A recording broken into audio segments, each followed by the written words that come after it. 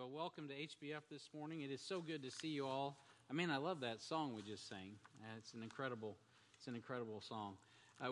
This is going to be a unique day at HBF, so we're going to do several things, a little out of order. So if you're joining us live online, we're glad to have you with us, and we're glad that you're with us. This morning, I normally do this, reserve this to the end, but we have another acknowledgement at the end that we're going to do, so I'll hold on that. But initially, what I want to do this morning is just recognize our newest members. And so we have two folks that came forward for baptism, Olivia and Lily Bruner, and they were baptized. How many of you were here to see that? That was good. That was a couple weeks ago, so that was exciting. I want to just invite Olivia and Lily up. I see them hiding out over here. Did you guys know this was coming today? Okay, I hope you did. So Olivia and Lily, these are our newest members to HBF. Now, I normally do this on the floor, but today, I'm going to ask that you guys come up here, and you can come up off. Yeah, that's good. There's steps over here on the way out, but you're good. Come on. So you're all right. So I want to give you guys a little packet, and let's see, Lily. Yeah, there we go. Lily and Olivia. I get them confused. So Lily and Olivia, you guys were baptized, and now, we talked about salvation. We went through that. We followed the Lord in obedience to His command. And so when we talked about that, we talked about baptism, how it's about identification. And so what we're doing now is acknowledging the fact that you're born again. You've followed the Lord in the first act of obedience, which is believer's baptism. And now, this is us acknowledging before everybody that you are members of the body of Christ because you're in Christ. So, if you're in favor of receiving these as members of HBF, just say a hearty amen. Amen. Amen. Awesome. So, praise the Lord. Amen. So, praise the Lord. Now, we usually have an awkward time where we make you stand at the front and everybody comes by and they greet you and all that, but that's at the end. So, since we're doing it out of order, you don't have to do that today. But you guys know who they are, right? And so when you have a chance, encourage them personally, welcome them to the family of God, and thank them for following the Lord in obedience. So thank you guys very much. God bless you. All right. So a lot of things are going on this morning. I'm excited about all that's going on. Bob, how are we doing with the Sierra Leone project? Yeah, we're wrapping. We are literally crossing the finish line. We're stretching our neck forward to get to that tape. So praise the Lord. Thank you for everybody that's been a part of that. And thank you. Looking forward to the Bible conference that's coming up. We've done as much in the last several weeks with this project for Sierra Leone and these Bibles that are going to a key place at a key time that we would do in a whole Bible conference. 5,000 whole Bibles is a lot of Bibles to assemble. And so we praise the Lord for that. That's quite an accomplishment. And also, I need to mention, especially since we're online, a special thanks to everybody, not just HBF, but all the folks that came from everywhere. I know Bethel Baptist of Warrensburg came out. Midtown sent people cyclically, and there's other folks that have come from all over to be a part of that. So we praise God for that. Harvest and Graceway and all the folks that brought people out. Is Chris Cohen in the house? There he is. Chris has a couple announcements and some encouragement. So if Chris could come up, he's gonna speak just a moment, and then I'm gonna.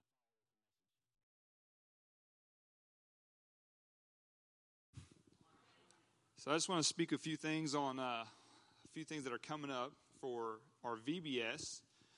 We have about a week left, a week and a day, and this whole place is going to be turned into a mystery island. And so I want to just thank everybody who's already been here volunteering with the decorations, and I want to thank all the ones that are volunteering that are going to be taking part of that. I know it's a huge commitment. It's a week-long deal, and it takes up a big part of your evening. And so I just want to appreciate everybody that's taking part of that. So we got a couple days just to kind of put on our brains and think about.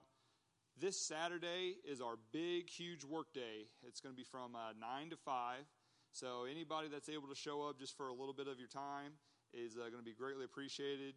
We'll possibly have a few snacks to maybe encourage you to join us.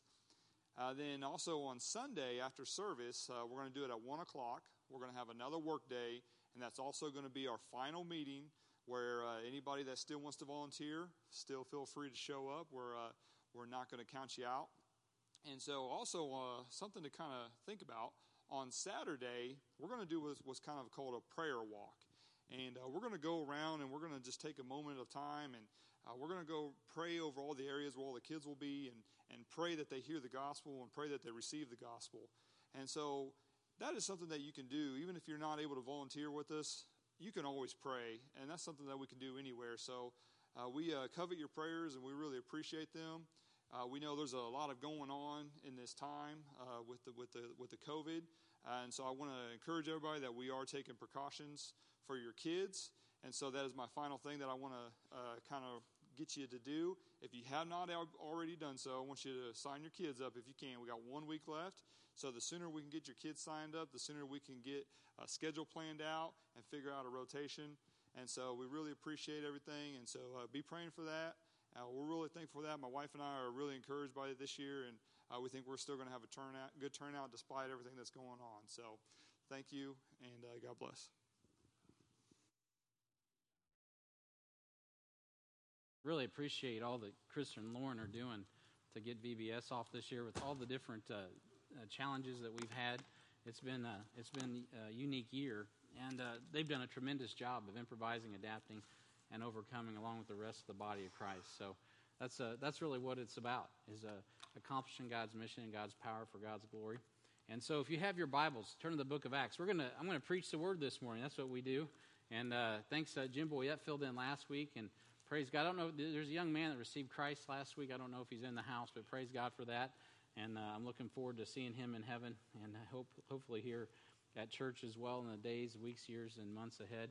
And so if you have your Bibles, we turn to the book of Acts. We're going to be in Acts chapter 28. Now, we concluded our time in Acts, but I wanted to go back and just really put a conclusion on the entire thing. And I may or may not get it in the time that we have, so we'll finish this when we finish it. But Acts chapter 28, if you don't have a Bible, you can grab one from the seat rack in front of you, and you can turn to page 1500 in that HBF Bible that we have in the seat rack.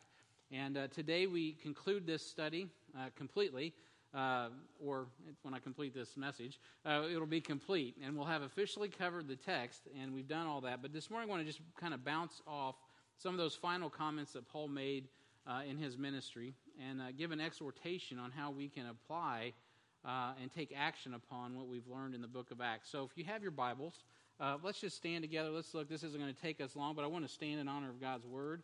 Acts chapter 28, page 1500, if you're looking at one of those HBF Bibles and trying to find out where we are. Acts chapter 28, we're going to be in verse 30.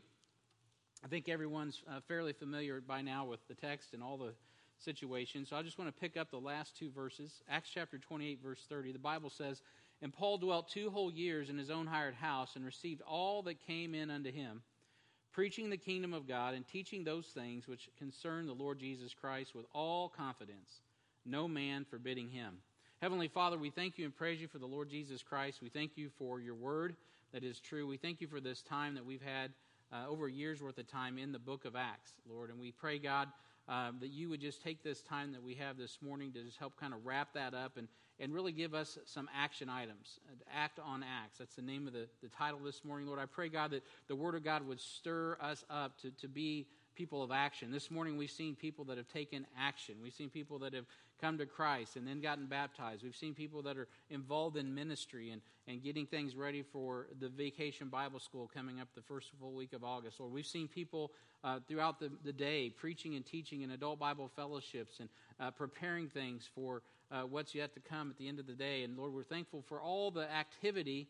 And Lord, in this activity, Lord, it's all in vain without you. So Father, we call upon you this morning to meet with us. We just sang about the altar. Lord, we sang about coming before your throne. I pray, Heavenly Father, this morning that you would speak to your church as only you can from your word. Heavenly Father, that you would encourage us, to take action on what we've learned in the book of Acts. Lord, not just encourage us, but empower us, Lord. And Lord, take us where we need to go for your honor and glory and for your name's sake. We thank you and we ask this in Jesus' name. Amen. You may be seated. And so, I've always found the conclusion of Acts rather open-ended. You know, even before the sermon series, I always got to those last verses, and I thought, wow, it's just kind of left open, you know. And I think God does that on purpose. I think I mentioned that a few weeks ago because it really never ends. And Luke just leaves it. He leaves it in Rome, and the Holy Ghost didn't move anyone to update the ending with events in 2 Timothy or any of those things. It just is left right there. And that's because God has given us exactly what we need to apply what we've learned in the book of Acts. As we find Paul in Rome, he preached the kingdom of God and taught those things concerning the Lord Jesus Christ with all confidence, no man forbidding him. Period. That's where we left it. And that's where God left it. And so when we started our first series in Acts in January 28th of 2018, man, that's a long time ago, I taught this, that Acts is a transitional book. It's a historical book. It's also a call to action. It includes doctrine as well, of course, but it really does call us to action. And that does not negate that it has the doctrine that is so important. But because it's transitional, you have to be very careful with what it is teaching. It's really teaching us that it is a transition. And so it's important that we understand that and we see that so we can rightly divide the word of truth. Acts is very critical in that.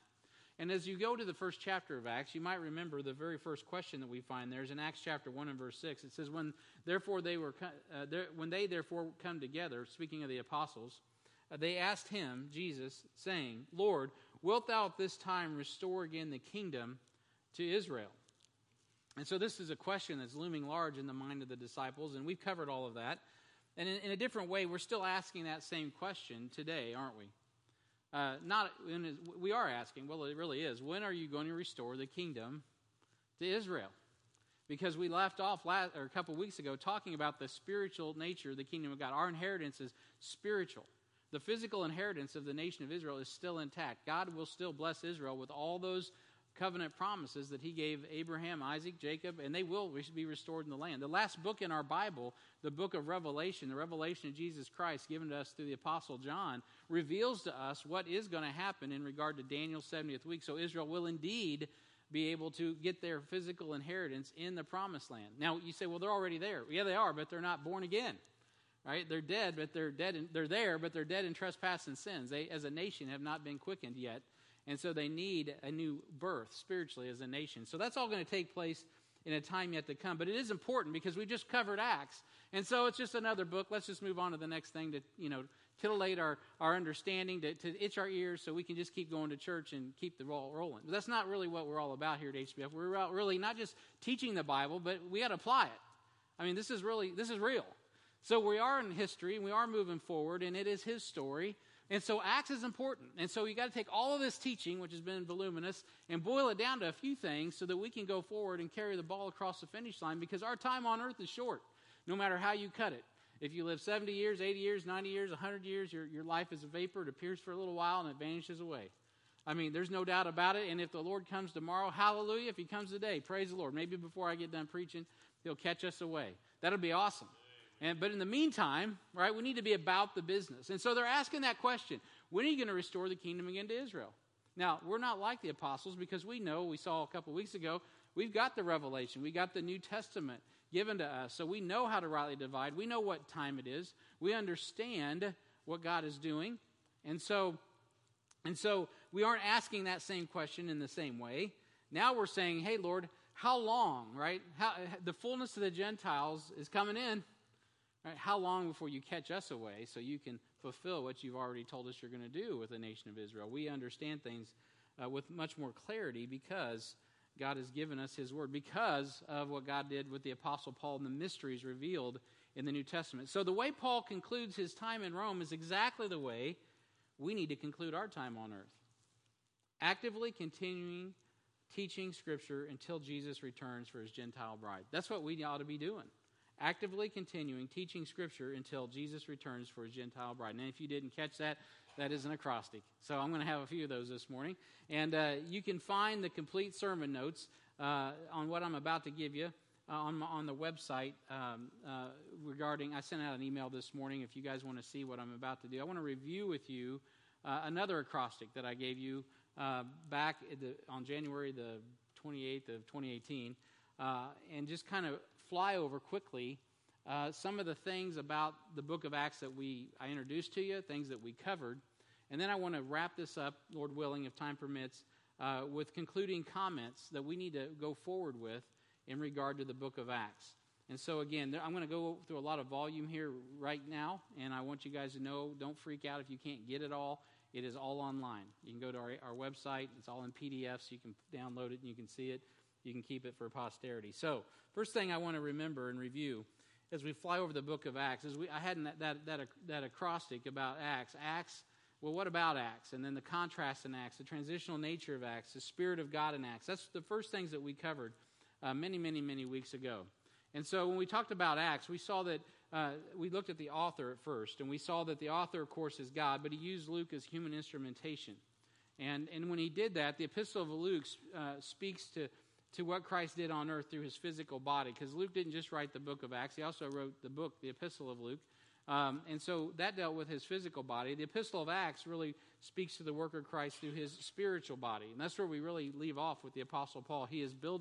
God is building his church, as he said, Matthew 16:18. Jesus is building his church, and the gates of hell will not prevail against it. Paul is sitting in the seat of Gentile power, inviting people to his home, or his place of bondage, and with freedom, and he is just simply teaching the kingdom of God, teaching the body of Christ what Christ has for them. And then we saw the apostles' information in Acts chapters 1 and 2, and Acts 1, 2, and Acts 1:13, and we saw their identity and authority are defined and displayed in the book of Acts. And we talked a lot more about that in the introduction. But nothing else is said of Mary. We found that in the book of Acts, that Mary is only mentioned in Acts 1:14. No one ever is mentioned praying to Mary, talking to Mary.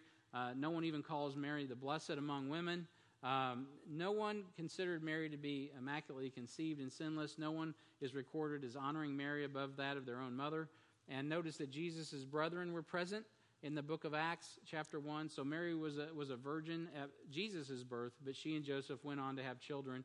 And Mark 6:3 mentions Jesus has 4 brothers, James, Joseph, Judah, and Simon, as well as sisters. So one of the things that Acts does is clears up a lot right off the bat in the first chapter, a lot of misinformation about who Jesus was and who Mary was, who the apostles were, and all of those things. Then we looked at some contrasts in the book of Acts. We saw that Acts reveals several contrast. We saw the contrast of cowardly disciples, right? And then the courageous apostles. I mean, at Jesus' death, they all left.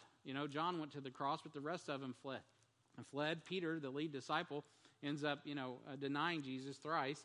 And so the contrast is amazing. In Acts 1 through 12 and Acts 13 through 28, we also see the contrast of the holy city being Jerusalem, and then with the world. We see that Jerusalem is that holy city in Acts 1 through 12. In Acts 13 through 28, God's getting the message not to just the people in Jerusalem and the holy city. He's getting it to the whole world. And we find Paul, of course, sitting in Rome in Acts chapter 28. So then we also saw the contrast of Antioch and Alexandria. And we kept bringing that up, even there toward the end. In Acts 11:26, the Bible says the disciples were first called Christians in Antioch. And from Antioch came the first Gentile church, the first missions movement, the first diverse pastoral team.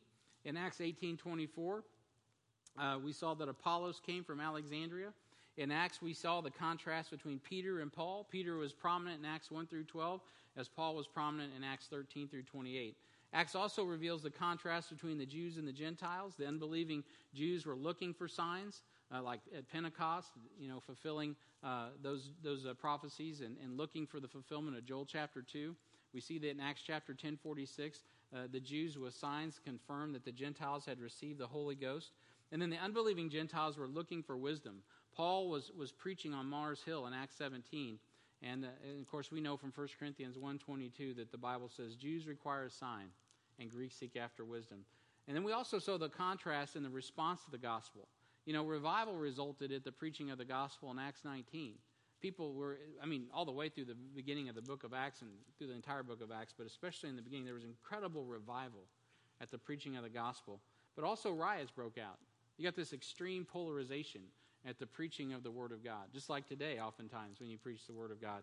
And then there was contrast between the conflict and conversion as Satan withstood the gospel. Satan was against the gospel. All the way through the book of Acts, it's like a chess match. God is moving, the devil's moving.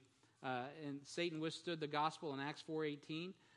They were banned to preach, the apostles, through the Sanhedrin. In Acts 8:18, Satan attempts to buy off the preachers. In Acts 16:16 through 18, Satan attempts to blur the preaching of the gospel. And he's got all these devices that he uses to try to hinder the gospel. And then there was this demonic activity that went on. Satan used sorcerers in Acts 8:9 and Acts 13:6. Satan used a damsel possessed with the devil in Acts 16:16 through 18. And then there was the contrast of this great conversion that was happening among the key people groups of the earth because the gospel is not bound. And so there were 3 sons and 3 groups of people that came from Noah, right? And we all come from Adam's sinful race. That solves a lot of problems in our culture today if everybody could just figure that out. We're all of one blood. That's a problem. So that's why Jesus had to die on the cross, so we can be saved by his blood. But those 3 boys that came off the ark, Shem, Ham, and Japheth, you guys know those 3. They're represented in the book of Acts, and there's examples of their salvation. The Ethiopian eunuch is saved in Acts 8, and he's a Hamite. The Shemite, Paul, was saved in Acts 9 on the road to Damascus. What an incredible salvation that was. And history records that salvation of the Ethiopian eunuch was amazing. I mean, these were key people at key times going to key people groups. And then at last, we see Cornelius, that centurion, that Japhethite, that Gentile, that he brings Peter in, and a whole group of Gentiles get saved. I mean, incredible conversions were happening. And the conversions were large in number. In Acts 1:15, there was 120 saved. That'd be awesome, wouldn't it? We'd have a heyday of 120 people all of a sudden just jumped up to get saved. We'd be fired up. But Acts 2:41, 3,120 people got saved, right? And then in Acts 4:14, 8,120 people getting saved. In Acts 5:14, an innumerable amount of conversions. I mean, God was bringing in a harvest. Praise God. And then we saw the transitional nature, right? We saw some information about Acts, contrast in Acts, and transitional nature of Acts. But this is a really important doctrinal aspect of the book of Acts, as I've already mentioned. And so we saw the transition from Israel's rejection to the church's inception. And we saw that there was that first rejection in Acts 7. That was formal and official. That was the death of Stephen. But we actually see 3 chances prior to that in Acts 2:37, Acts 4:8, and then Acts 7 for Israel in Jerusalem to receive their Messiah, and they rejected him there in Jerusalem. The second rejection is in Acts 13:46 through 47, as the Jews in Asia Minor reject the preaching of Paul. The third rejection then is in Acts 18:6, and the Jews in the European mainland and the uttermost reject Paul. And of course, we saw in Acts chapter 28, the church age is in full effect, and Paul is done in Rome. As the Jews there, he just preaches the prophecies of the Old Testament, says, God's done with you guys. I'm going to the Gentiles. And the church is in full effect. So we saw the transition from the Old Testament canon to the New Testament canon. Acts is one of the 3 transitional books in the New Testament. A lot of people misunderstand so many things from the Bible because they take doctrine out of transitional books and don't know how to put those in the right context, which is the first rule of Bible study. And so there are 3 transitional books that you need to really be aware of in your New Testament that are critical for understanding the rest of your Bible. Number 1 is Matthew, as that transitions from the Old Testament to the New Testament. The book of Acts transitions from Israel to the church. And then the book of Hebrews transitioning from the church to the tribulation period, which is yet to come after the catching away of the church, or what's called the rapture. And so we see some things about Acts. We see contrast in Acts. We see the transitional nature of Acts. But what's also very important, and what's also very confusing today in our culture, is the Spirit of God in Acts. So again, a lot of that bad doctrine, it gets straightened out if you just put the Bible in context. And so as we went through the book of Acts, we saw that the Holy Ghost was promised by John in Matthew 3:11. He says, hey, this man Jesus, he's going to baptize you with the Holy Ghost and with fire. Right? And so praise God, Acts chapter 2, the Holy Ghost descended upon the church. For those that don't get saved and those that don't really take the gospel seriously, you will learn about the baptism of fire at a later date. There's a lot of mockers and scoffers going around today, and they minimize the gospel. They minimize the truth of God's word. Unfortunately, they will miss what the baptism of the Spirit's all about, which is what occurs when we get saved. Ephesians 4 speaks to that very clearly, 1 Corinthians chapter 12. So when you reject the Spirit of God, when you reject the gospel, there is another baptism reserved for you. It's a baptism of fire. And it's not what you saw in Acts chapter 2 with cloven tongues. That's not the right definition of that. So the Holy Ghost was promised by Jesus at his ascension. He says, hey guys, before you get too fired up to go preach, just hold tight. I told you what to do, but you're going to have to wait. And then in Acts chapter 2, the Spirit of God descends and dwells the church. And I teach that is when the church was born. Obviously, she was developing And we see that process as it transitions into the book of Acts as Israel rejects their Messiah once again. So the Holy Ghost provided to the Jews in Jerusalem on Pentecost in Acts 2:16 through 17, and then the Holy Ghost was poured out upon the Gentiles in Acts chapter 10, verses 44 through 48. And Peter didn't know what to do. He just said, well, I guess they've got the Spirit from just hearing the message, so I guess we're just going to have to baptize them. And we've been following that pattern ever since. The Spirit of God indwells us upon believing and receiving the gospel.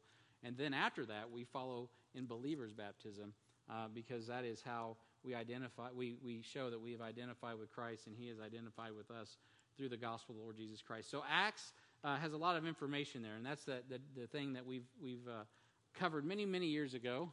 Not years ago, but over a year and a half ago. And now I'm sure you guys remembered every one of those points, and it was all just simple review. All right, so I did that real fast for a reason, because that's just kind of introductory information. But I really want to get to the acting on Acts, and I wanted to kind of set that forth and just kind of remind you of really, we just flew over the book of Acts, from beginning to end in just a few minutes. Now that we've reviewed all of that, and we've learned and covered at length in Acts a lot of detail, I want to take the rest of our time, or as much time as I have left, and just get into these last two verses and really wrap up our time in Acts and encourage us in action. I want us to go forward and do something with what we've learned. Because what I just gave you is a lot of information. Praise God. There's a lot of churches today that don't give you any information. So praise God, we got information. But you know what? Knowledge puffs up. Charity edifies. So we got to take the knowledge that we have and we got to apply it. And so we left off in Acts 28, 30 through 31 with Paul preaching the kingdom of God and teaching those things which concern the Lord Jesus Christ with all confidence, no man forbidding him. Let me ask you this morning, how confident are you in what you know about the Bible and what you teach? That's just a good question. If this is the end of your story, right, where would it leave you? Are you confident? Can you teach people the Bible? You say, well, Brian, I'm not called to be a missionary, I'm not called to be a pastor, I'm not called to be a teacher. Well, maybe you're not, but you certainly should be teaching people the Bible, no matter who you are, if you're born again, if you're a Christian. And you need to have confidence in that. And that's one of the reasons we have a church here that equips the saints of God in the Word of God to accomplish the mission of God and the power of God for the glory of God, because ultimately the mission of the church is to equip you to live out the Word of God, to have a relationship with Jesus Christ so that you can learn from Him and be quickened in a way that people know you are different and your life changes other people's lives. You draw people into the kingdom of God. You teach them about the kingdom of God. You encourage them with confidence in the kingdom of God. Do you do that? Do I do that? Those are questions I ask myself. Am I that guy? I need to be that guy. I don't want to get to the end of my life and be that dude who dropped the ball, who fumbled. You want to get across the goal line. And so as we await the Lord's return, I want to challenge us to actively continue teaching Scripture just as Paul did. Today, some of our members are like the Apostle Paul. They're even under house arrest because of COVID. They can't get out. They can't be here. They're watching online today. They're probably putting a shout out right now on the webpage, on the YouTube or whatever they're watching on. You know what? And they are. Thumbs are going up, right? Right now. Thank you guys. We love you. But just because you're under house arrest, you know what? It didn't stop Paul. Paul was under house arrest, and yet he was still ministering the gospel. Just because you can't get out and circulate doesn't mean that you cannot circulate for Jesus. God still uses our relationships. God's given us technology today so we as Christians can communicate with the entire world without ever leaving our desk. It's an amazing thing. I'm routinely talking with people all over the earth, just like they're next door or right in front of me. It's no big deal because of the technology that God has given us. And so we see that liberty is under attack, not just in our nation, but really around the world. And it's not just a political issue. Because there's only one person that really makes you free and can set you free, and that is the Lord Jesus Christ. So when we talk about liberty, we're not just talking about a revolutionary war, a United States Constitution. That's great stuff, but that actually is just born out of the liberty that's found in the Lord Jesus Christ. That will fade. That will go away. We know that because we know the end of the story. But what won't go away is the Lord Jesus Christ and the freedom we find in Him. We literally are unstoppable. That's why Paul's confident. Whether you take his life or not, there is no stopping Paul. There used to be a rap song, "You Can't Stop Me" or something. My son always used to play that thing. You can't stop. I think it's Andy Mineo. Anybody know that? Let me just see here. 2 people. Don't worry about it. Don't worry about it. Somebody out in the stratosphere is like, yeah, I know that. So anyway, you can't stop me. There's some truth to that. You couldn't stop Paul. He was confident, man. He just said, bring it on. God's making a way. And beloved, we need to have that kind of half-full attitude. You know that? Because there's a lot of half-empty going on today. We need to have confidence, and we need to be teaching the Word of God. We need to actively, right, continue or actively teach Scripture. I'm getting my acronym all messed up. What was it I said? Actively continue teaching Scripture. It's an acrostic, really. And so we need to do that. No matter what is going on with COVID. So we all see that is the case today. And a lack of Spirit-filled Christianity has produced somewhat of a vacuum that Satan is really ready to fill and is actively filling. And the Bible said it would be like that. So how are we going to play out the story? Because it's his story. We have a decision to make. We, like Paul, will be faithful no matter the circumstances, or we'll falter, we'll fold. And we'll find ourselves wretched, miserable, poor, blind, and naked. I mean, it's our decision.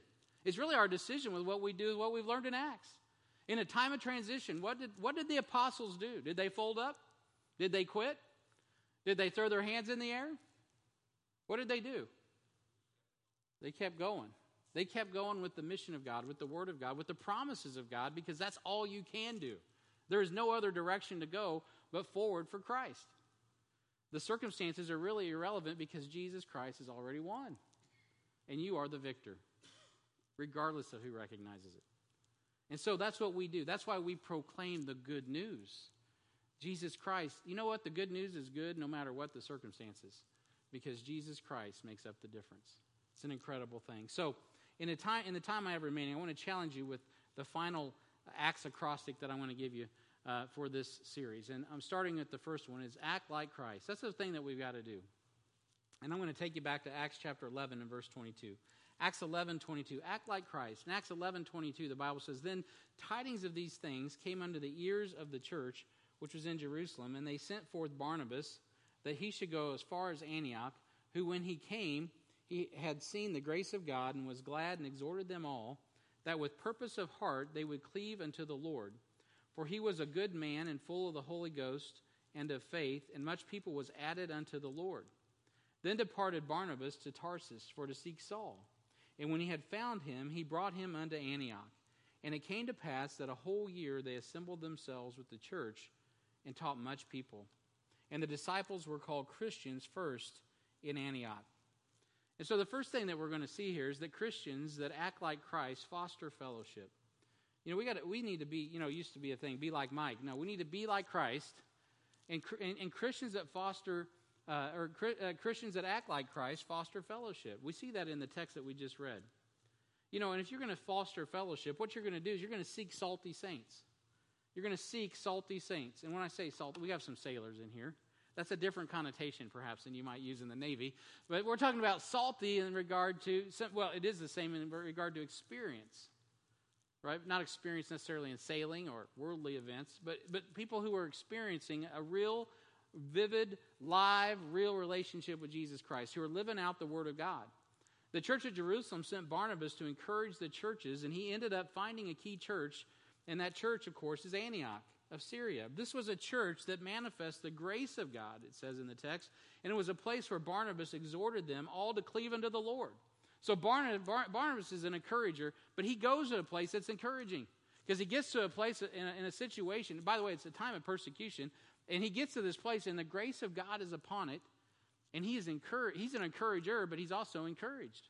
And he stays in Antioch, and he spends some time there. And Barnabas didn't just stay there and get encouraged, even though he was an encourager. It was good for Barnabas, and Barnabas was good for Antioch, but Barnabas went out of his way to leave Antioch and go up to Tarsus and grab Paul, so he could invest the mysteries that God had given him in the church that was manifesting the grace of God. And God bestowed upon this church information, knowledge about who he is and what he's doing in his kingdom. Not because they were the biggest church, not because they were in the most geographically, best place to be on the world. There were other cities like Jerusalem or Rome that were definitely more key in regard to the metrics that you might want to use to measure those things. But what God was looking at was a group of people that were full of grace, and that were people that loved God's word. They were an eclectic group of people. They were from all different races and different. There was no racial tension there because they were one in Christ. And Barnabas, the encourager, shows up, that exhorter, and he comes and says, man, you know what? I'm going to go grab Paul. Not just because the church needed what Paul had and could be trusted with what Paul had, but also because Paul needed a place. Because where was Paul going to go? He couldn't hang out at the synagogue. Every synagogue he went to ended up splitting. When he went to Jerusalem, they wanted to kill him. They didn't even trust him. So where did Paul find community? Well, he found it in a place called Antioch. The Bible says that Barnabas, man, he took Paul down to Jerusalem, and he chose to bring him to this place of grace and invest the riches of the Word of God in these people who'd be responsible to fulfill the mission of God. And we learned in our study that Antioch was a key church in regard to what it accomplished for God. It wasn't Jerusalem. Jerusalem continued to falter. But in the missionary movement of the New Testament, Antioch is a beam of light. It's the church that sent Paul and Barnabas out on those missionary journeys. It's the church that Paul made sure he checked back with in regard to what was going on, as well as Jerusalem. And credit to Jerusalem, by the way. They did at least send Barnabas out, and he ended up in Antioch, praise God. And so Jesus' instruction to the apostles in Acts 1:8 would be go to Jerusalem, Judea, Samaria, the uttermost parts of the earth. It was from Antioch where that actually was being accomplished. Paul was good for Antioch because he established them in God's word. But Antioch was good for Saul because he found a place of fellowship and acceptance in a church that he wasn't going to find anywhere else. And today, many independent fundamental Baptists have become so legalistic that Ichabod is on the door of that church. Now, obviously, if you're saved, the Spirit of God dwells in you. But I'm not talking about the indwelling of the Holy Spirit personally. I'm talking about the activity of the Spirit's ability to use people. Legalism, regardless of if it's Judaism or even in independent Baptist circles, can just cause the door to shut in regard to God using you like you would like to. Just like license, too. You can get so lascivious that God can't use you either, so there is a balance in between there. And just like the meetings in the synagogue, there's no grace, there's no acceptance. They couldn't handle Paul in the synagogue. They couldn't handle the Word of God. And they couldn't handle the fact that God had radically altered this man's life to the point that he was now preaching the man that he used to persecute. But you know what? That's the kind of change that you see in a church that's full of grace. You see lives absolutely changed. We still, I was just talking to someone the other day that knows Mark Chadwick. Mark's not here now. He's up at Harvest of Blue Springs, him and Lindsay. They had a baby, by the way. Congratulations. But when, someone I was talking to, I don't remember who it was the other day, they never knew Mark with the spiked hairdo. How many of you remember Mark? Several of you. Remember Mark? He rolls in with the spiked hairdo. Like this long, and blue or purple or something, right? He had some nose rings and everything. I don't know what it is. Like, who is this dude? He's a dude that walked the aisle, got saved one day. And no one said, hey, why don't you cut your hair? Why don't you take out the nose rings? Whatever. You know what? God did all that. He doesn't really wear that hair like that anymore, at least that I'm aware of. You know why? Because God changed his life. Praise God. He changes a lot of our lives. That doesn't mean you have to be that radical with spiked hair. But anyway, God changes people's lives. Paul's life was radically altered. And he needed a place of fellowship. Man, I pray that HBF is that place. We got folks in here that come from all kinds of places. And frankly are rejected, and sometimes for really good reasons. But you know what? We got to believe that God can change people's lives. That doesn't mean we don't prove all things, and we don't hold fast to that, which is good. But it means we believe God can do that. We believe the gospel's that powerful, because if he can change Paul's life, well, guess what? He can change your life, and guess what? He's changed my life. He can change lives. So Christians that act like Christ, they assemble with the saints. We see that Paul and Barnabas assembled with the saints in Antioch a whole year. While they were there, they taught much people. And if you name the name of Christ and you call yourself a Christian but cannot commit to assembling with the saints, well, you're really missing out. You're really disobedient, frankly. And so a few of our members take advantage of all the church has to offer. All of it. If you just sit under the teaching of your ABF, your Adult Bible Fellowship at 9 o'clock, you come to worship service, you're here Sunday night to pray, and you show up on Wednesday night. If you did that alone and then you got involved in Discipleship 1, I guarantee you in 1 year, your life will be radically different. You're not going to sit with a willing heart, not because of constraint, but willingly. So if you committed yourself to the things of God for 1 year like that, your life is going to be altered. You're going to be different. You're going to be like Christ. You're going to look like Christ. People are going to see you, whether you know it or not, and they're going to say they're a Christian. They're like Jesus. Something has changed in their life. Now, that was a derogatory term. We learned all that, right? But you know what? It's a derogatory term today. Many who name the name of Christ really don't want their lives changed today. Why is being a Christian derogatory? Well, when you're lost people always like to pick out the hypocrisy. Well, I know a Christian, blah, blah, blah, blah, blah. And Christians are so dumb, they fall into it. And like, well, I want to be relevant. You know what? Forget relevance. Be Jesus. Be like Christ. Because you're irrelevant if you're not. I get tired of all that. I used to subscribe to that magazine, Relevant, and then I had to quit because it just made me mad every time I opened it up. A bunch of Christians wanted to be like the world. I'm like, what? We're different, man. We're a peculiar people. We're like Jesus. That's who we need to be like. They do the opposite.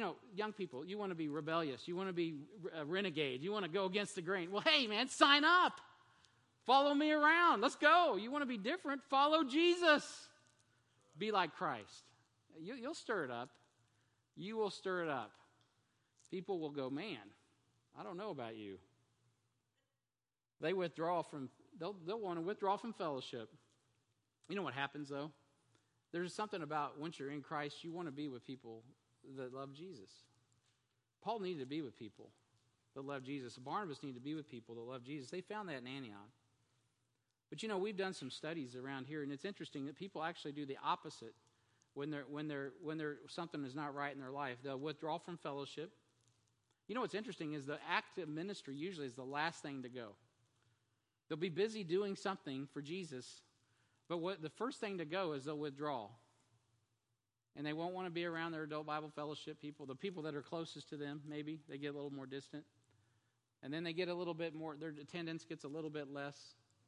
And they just kind of start doing the spiritual moonwalk, right? So it looks like they're walking forward, but they're just like, they're going backward the whole time. It's like, but they're busy. They're busy in ministry. And then one day, something falls through the cracks. And you're like, hey, what happened to so-and-so? They're gone. But they've been going. Randy and I and the pastors a few years ago, we just actually did a matrix. We looked all the way through all the people in the church, and man, it was a pattern. You could just see it. It's about fellowship. Relationships are huge. It's not just about showing up, listening to the preacher, entertain, get a few laughs, a few convicting moments, go back out and live like you want to live. I mean, you can do that. You can do that here. I'm sure many do. But the purpose of the church is much deeper than that. And God wants us to get some traction. I mean, guys, the time is getting close. We're all going to be given an account soon. We just went through the book of Acts. So we need to act like Christ because, man, guys, this is going to mean something here. And sometimes I'm afraid that maybe Christians don't realize how meaningful the meetings are. I think the COVID thing's been healthy in that regard, hasn't it? I think we all have a new appreciation going, man, I'm so glad that we can assemble together on the first day of the week. Just kind of took it for granted. And I tell you what, if you can't come, it makes gives you a whole new appreciation. So Jesus encouraged us to be like the churches of Antioch, the churches of Ephesus, the church of Philippi, and many other of those first century churches. And he said in Hebrews chapter 10, through the writer there, which I believe was Paul, but we won't get into that fight today. Hebrews 10:23, the Bible says, let us hold fast the profession of our faith without wavering. Paul, that's what he was doing in Rome. All the way to the end, he never wavered. He held fast. He held on. For he is faithful that promised. And let us, not me, not you, let us consider one another to provoke unto love and good works. That's what you see Barnabas doing. He shows up to a church that's encouraging, and he's encouraged, and he's encouraging them, and he's like, man, I'm going to add to the party. Let me grab Paul. Let me bring Paul in here. And then Paul's encouraged. Next thing you know, there's a missions movement going on. You know what the church needs right now is some encouragement. We need to be excited about what God is doing in our midst so that people rise up and answer the call. And the call to salvation, yes. The call to service, yes. The call to be a missionary, yes. The call to be a pastor, yes. The call to advance the kingdom of God for the glory of God, yes. I'm no longer going to sublet that out to anybody else. I'm no longer going to ask God to send somebody else. God, I'm going to say, here am I, send me. Isn't that the theme this year? Be holy, for I'm holy. Set yourself apart. Let God use you the way God wants to use you. And listen, if you forsake the assembling of yourselves as the manner of some is, you're not going to be exhorting one another. You're not going to be encouraging one another. But the Bible says do that more. Gather more, not less. Gather more. Gather more as you see the day approaching. Let's just be honest. We're too busy to gather more. You know what's going to happen, beloved? This world's going to fill up our lives with so much stuff someday, you ain't going to be able to gather once a week if you're not careful. The church needs to wake it up a little bit and realize the precious nature of the assembly of ourselves together. Starting with the pulpit, but I mean in general. And I'm not trying to preach here legalistic, you got to be here every night of the week, blah, blah, blah. We're busy. I get it. I'm not talking about schedules. I'm talking about encouragement. Encouragement. If you don't want to be mistaken for being like Christ, just avoid the assembly of the saints. Do it for a year. Do it for a month.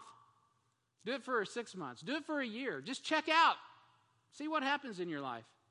It's like not taking a shower. Oh, you can listen to the Christian radio all you want. You can watch the TV. You can watch me online. You can do whatever you want to do. But you just check out. And I'm not talking about people that are, homebound and things like that. I'm talking about you can willingly obey the Lord, but you just choose to kind of check out. I tell you what, you're going to stink. Your life's going to stink. I'm not going to judge you for it. I'm going to love you. You know what? If you come back to HBF, we'll get out the hose. We'll just hose you down and get you cleaned back off, It's what we do. Wash one another in the water of God's word. And we're going to be gracious. You know why? Because our foot can slip, can't it? But Jesus keeps our feet from slipping. He keeps us where we're supposed to be. He keeps us on mission. He keeps us on point. He keeps us focused. He gives us a place where the news is off. The social media is off. It is not in the household of faith. It is not in the house of God. This is God's message. And it is the primary message of the day. It's the primary message that God has preserved for us in His Word. It is the time we take once a week to say, forget everything else. Jesus is the priority. He is the priority today, and He will be the priority forever. And we worship Him, and we're glad to do it, and we love one another. And you can't stop it, as Andy Mineo would say. And so the disciples are called Christians first there in Acts 11 and verse 26. And the disciples were called Christians first in Antioch. Disciples are called Christians because they follow Christ obediently. Obediently. It's just simple. It's Ephesians 6:1, right? Children, obey. I'm a child of God. Well, do we obey? If you love God, you keep His commandments. That's just all there is to it. If you don't, well, then you don't. Don't what? You don't love God. You can say you love God, but those words are cheap. Disciples are called Christians because they learn of Christ willingly. They don't have to have their arm twisted behind their back. Oh, I got to get disciple because it's the next thing on the list. Jesus, teach me. Come on, man. Babies like to eat, typically. Disciples are called Christians because they serve Christ charitably. Oh, man, there's something about Christians. There's love. Man, do you love your brother? I mean, this is so important to the body of Christ. Jesus says, okay, in addition to baptism, now I need you to do this other thing. It's called the Lord's Supper. It's reenacting the Passover feast. As often as you do it in remembrance of me. Because every one of my peeps failed, and I loved them anyway.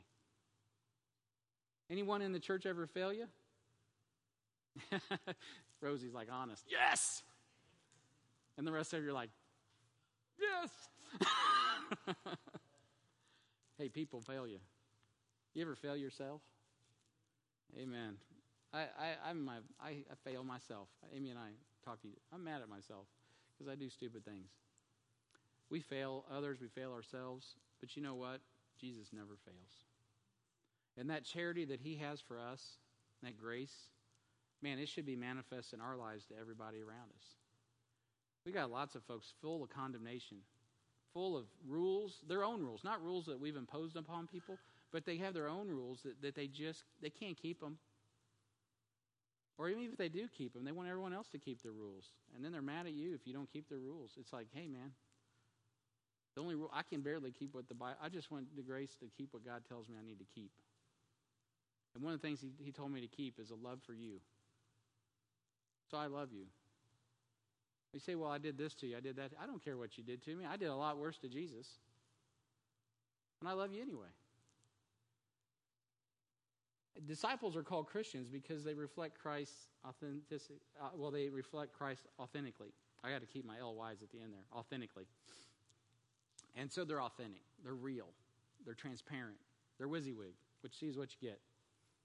And so today in the USA, we have the privilege of experiencing a little bit more what it might have been like in the first century. Not a lot. I mean, I don't want to get too carried away here. But what it's like what it was like to be like a Christian in Antioch. Because today, to be a Christian isn't cool like it used to be. Just 20 years ago, 25 years ago. I mean, there was a season there where the hippest thing in the world was to be a Christian and go to a mega church and, party on, Garth, and wait for Jesus to come, run up the credit card. Things have changed a little bit since then. Especially the party on Garth thing. That's really old. But anyway, it's been over 200 years since the Bible believers in this country have seen, real persecution of any large degree. But as the day grows darker, we know the dawn is coming.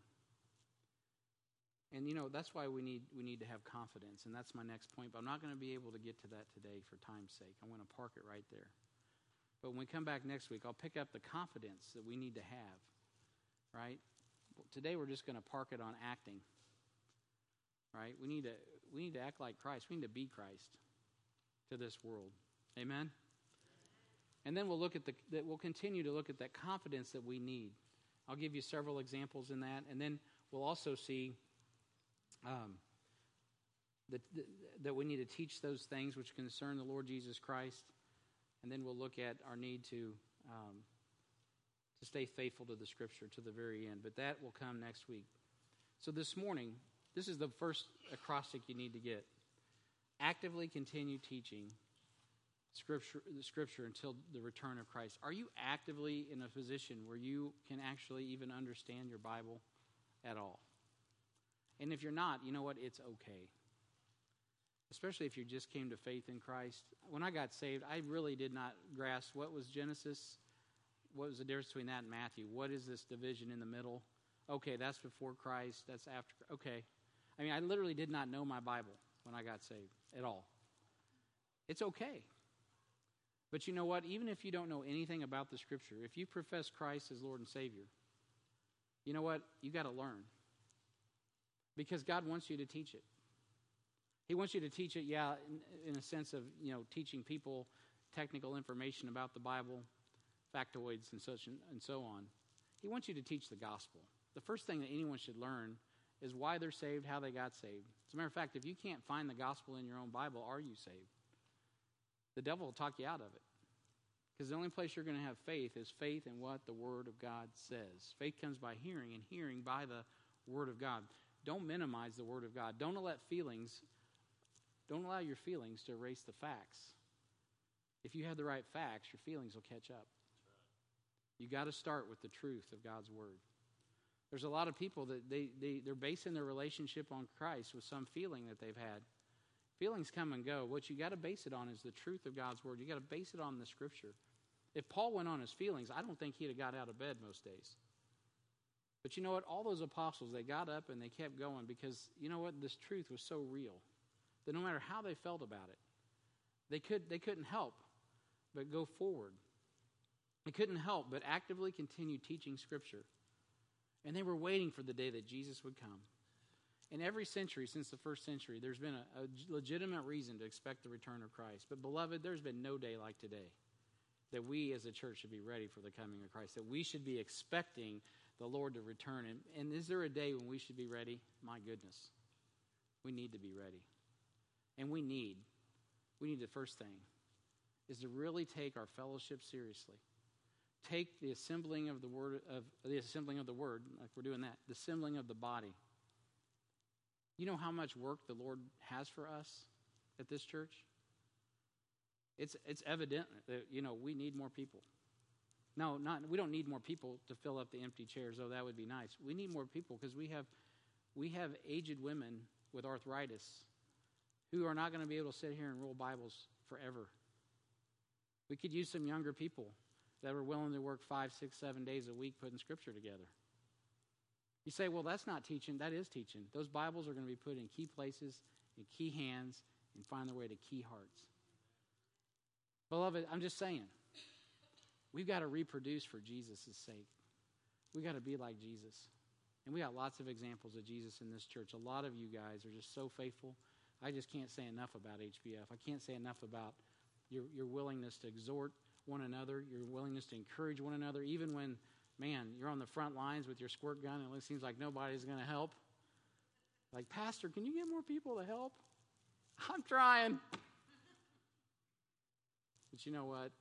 It's like that everywhere. Not just in our church even. Beloved, it's been like that. But you, man, you're not going to quit because you love God and you love people. And you trust Jesus is the way, the truth, and the life. He is the resurrection. And he's the one who brings life where there is no life. He's the one that brings grace when all there is legalism. He is the one who fulfilled the law so that we may be made righteous in him. And now it's the law of love. So today, if you don't know Jesus, you need to put your faith in him because he loves you. Jesus isn't just like some factoid of history. He is a real person. He is God manifest in the flesh. He died on the cross, and he rose again the third day. And the Spirit of God is calling. In Revelation 22, the Bible says, the Spirit and the bride say, come. All who are thirsty, come. Drink of the water of life. There's nothing hindering anybody. You say, but I'm a sinner. I know. Isn't that crazy? And God is still calling you to repentance. God is still calling you to come to salvation. So if you're under the sound of my voice and you're not saved, today is the day of salvation. You need to receive Christ as Lord and Savior because he loves you. He wants you to be in a family and a fellowship of people. And man, praise God, our fellowship goes beyond our own church. We got a fellowship of churches. I went to the all-family camp the other night. It was outstanding. I mean, God has a family. He has a network of believers that he is assembling to bring exhortation, which means encouragement to you, so that you can move forward, so that you don't have to allow everything in this world to distract you and deceive you and beguile you for the future that God has for you. Heavenly Father, I thank you for this time in your word. I pray a blessing on the reading and the hearing as we start.